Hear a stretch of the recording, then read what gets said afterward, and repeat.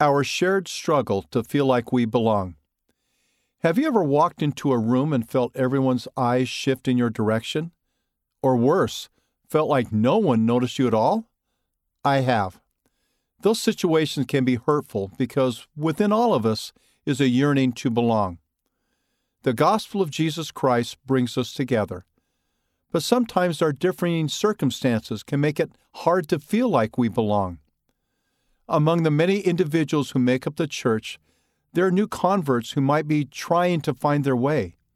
On page 70, I share how my perspective on belonging and fulfilling the Lord's expectations changed.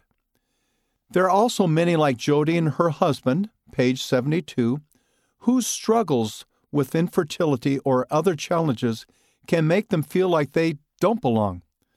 Another example is provided by Anastasia, who grew up feeling inadequate without a father in her home.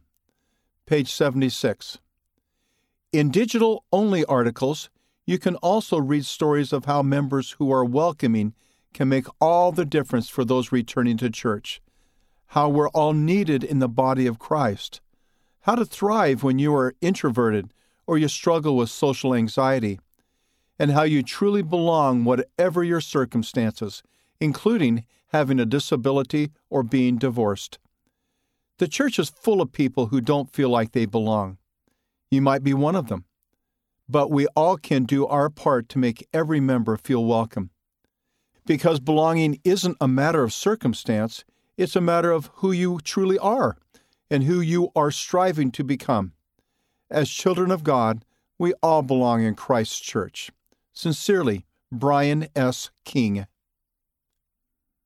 End of the article, Our Shared Struggle to Feel Like We Belong, read by Gene Nelson.